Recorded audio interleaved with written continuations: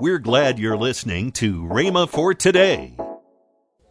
Notice he said, thou shalt make thy way prosperous. Now we know God's behind it, but you're the one that's going to make your way prosperous. We know indirectly God's involved, but you, see, in other words, it's up to you, so to speak, whether you make your way prosperous or not. It's up to you whether you have good success or not. Thou shalt make thy way prosperous, and thou shalt have good success. Welcome to Rhema for Today. Kenneth E. Hagin continues his teaching, Godliness is Profitable. Also, later in today's program, I'll tell you about this month's special radio offer. Right now, let's join Kenneth E. Hagin for today's message. I'll tell you, even the world, when they see that you mean business, it makes a difference.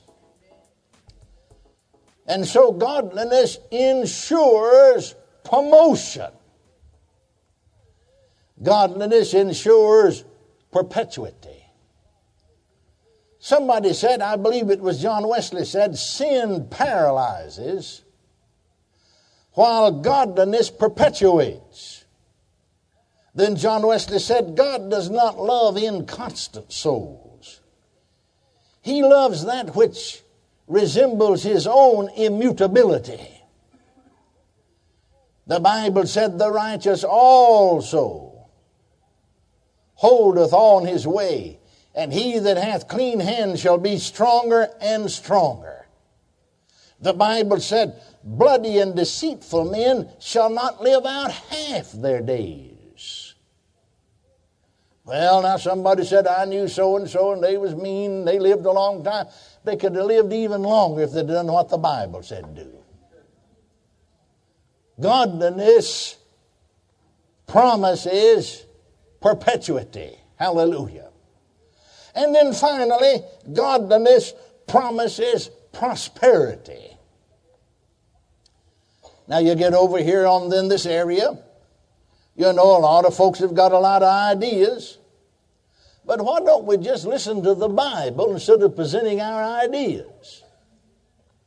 First of all, as we go to the Old Testament, we can see that God said to Joshua, way back there in Joshua, the 1st chapter and the 8th verse, he said for him not to let the word of this law. Well, we could change that and it wouldn't do an injustice. We could just say, don't let the word of God depart out of thy mouth, but meditate therein day and night. Now notice what he said the results would be of meditating in God's word or God's law.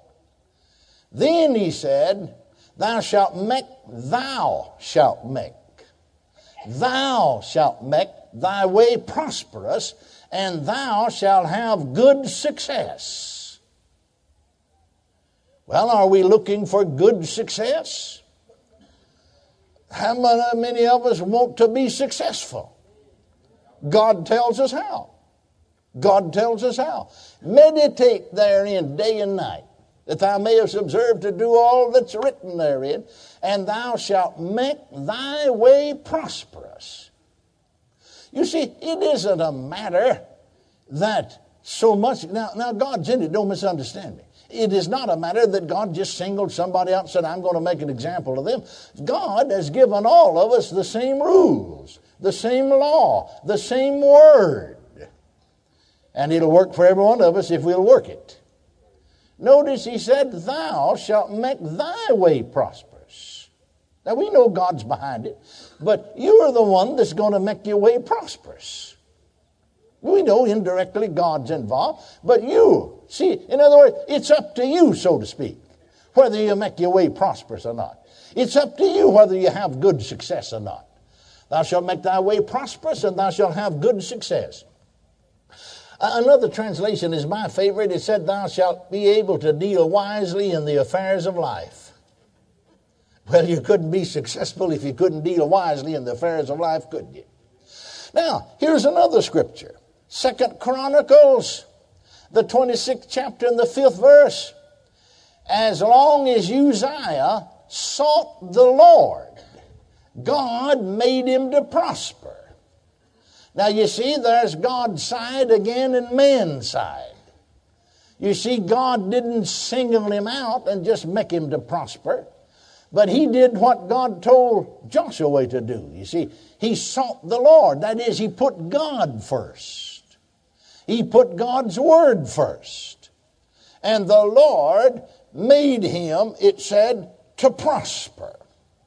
The Bible said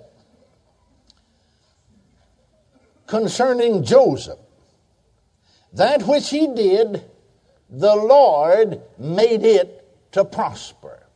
The Bible said in the first Psalm, blessed is the man that walketh not in the counsel of the ungodly, nor standeth in the way of sinners, nor sitteth in the seat of the scornful. But his delight is in the law of God. We could say his delight is in the word of God. And in his law or word doth he meditate day and night. Now listen. And he shall be like a tree planted by the rivers of water, that bringeth forth his fruit in his season. His leaf also shall not wither, and whatsoever he doeth, it'll be a failure. Oh no, I got that wrong, didn't I? Well, part of the time it will anyway.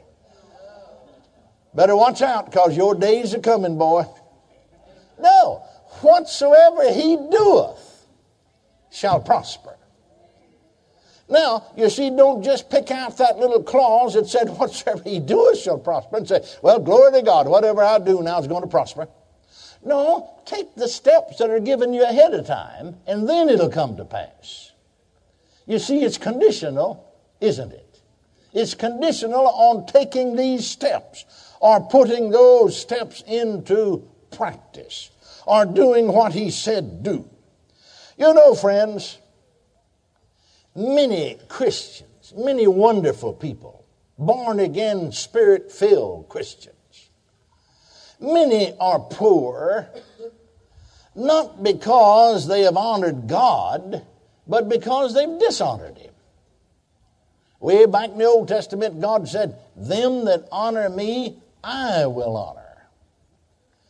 Many times, Christians, believers, are not prospering because of doing the wrong thing instead of the right thing. There many times a laziness, extravagance, poor management. John Wesley said, make all you can, save all you can, give all you can. Praise God. Now God, in his word, tells us in no uncertain terms the truth about prospering financially. Notice here in the Old Testament, and it applies to us, that we'll show you in just a moment, but let's read it for ourselves. Don't just take somebody's word for it. But here in the 3rd chapter of Malachi, God said to Israel, understand this, we'll get around in a minute to prove that it belongs to us. But notice he said in the 8th verse of the 3rd chapter of Malachi, will a man rob God? Yet ye have robbed me. But ye say, wherein have we robbed thee? Now notice what he said. In tithes and offerings.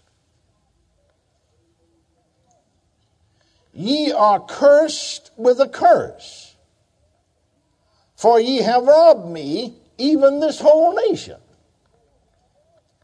Bring ye all the tithes into the storehouse, that there may be meat in mine house, and prove me now herewith, saith the Lord of hosts, if I will not open the windows of heaven and pour you out a blessing, that there shall not be room enough to receive it.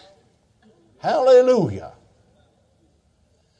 Now the blessing he's talking about isn't a spiritual blessing. It's talking about a material, financial blessing. Now let's go on reading. And I will rebuke the devourer for your sakes, and he shall not destroy the fruits of your ground. Neither shall your vine cast her fruit before the time in the field, saith the Lord of hosts. And all the nations shall call you blessed, for ye shall be a delightsome land, saith the Lord of hosts. I knew a man personally in my hometown that in his church, it was just what we'd call denominational church. He didn't know about the baptism of the Holy Ghost or speaking with tongues. But they were having a missionary convention. Now, his church didn't necessarily even preach paying tithes. They did teach and preach giving. But they're having a missionary convention. And he told me personally, I knew about the thing because it was, I knew about what happened because I'd heard. I mean, it's common knowledge. Everybody knows about it. But when I talked to him personally, see, I want to get firsthand from his side of the question. And so he said, I asked myself the question. I wanted to help not only our local church, but the missionary program of our local church. And I said to myself, see, not because his church even taught it, because he had read it in the Bible. Now, how much do I expect to make this year? He was a farmer. I don't mean just had one little farm. He farmed hundreds of acres. And this is many, many years ago when, you know, $10,000 would be like 30, 40, 50, even 100,000 today. He said, well, I expect to make $100,000 this year. Pretty good for a farmer, isn't it? So he didn't have the money. I want to get it in on this convention. He went to the bank because he owned land and borrowed the money. In fact, he said, I borrowed $20,000. I gave more than tithes. I gave $20,000. See, double. Welcome to Rhema for Today with Kenneth and Lynette Hagin.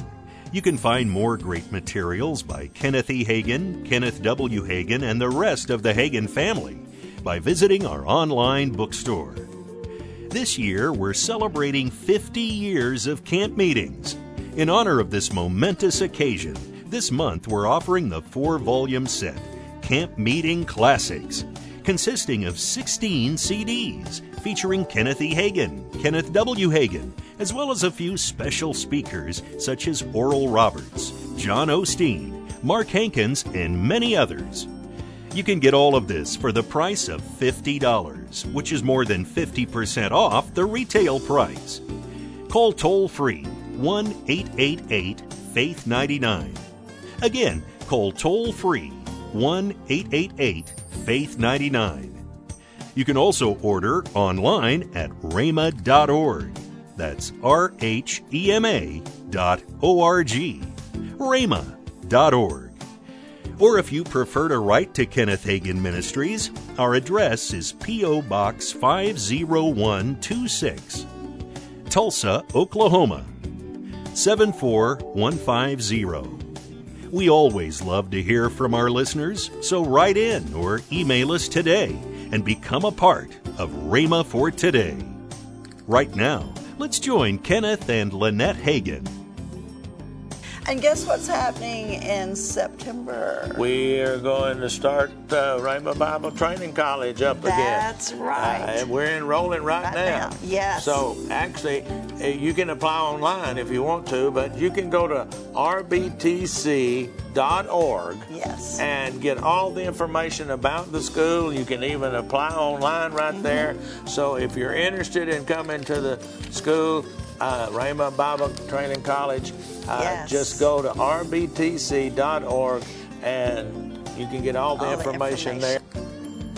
Tomorrow on Rhema for Today, we'll continue Kenneth E. Hagin's life-changing teaching. That's next time on Rhema for Today with Kenneth and Lynette Hagin.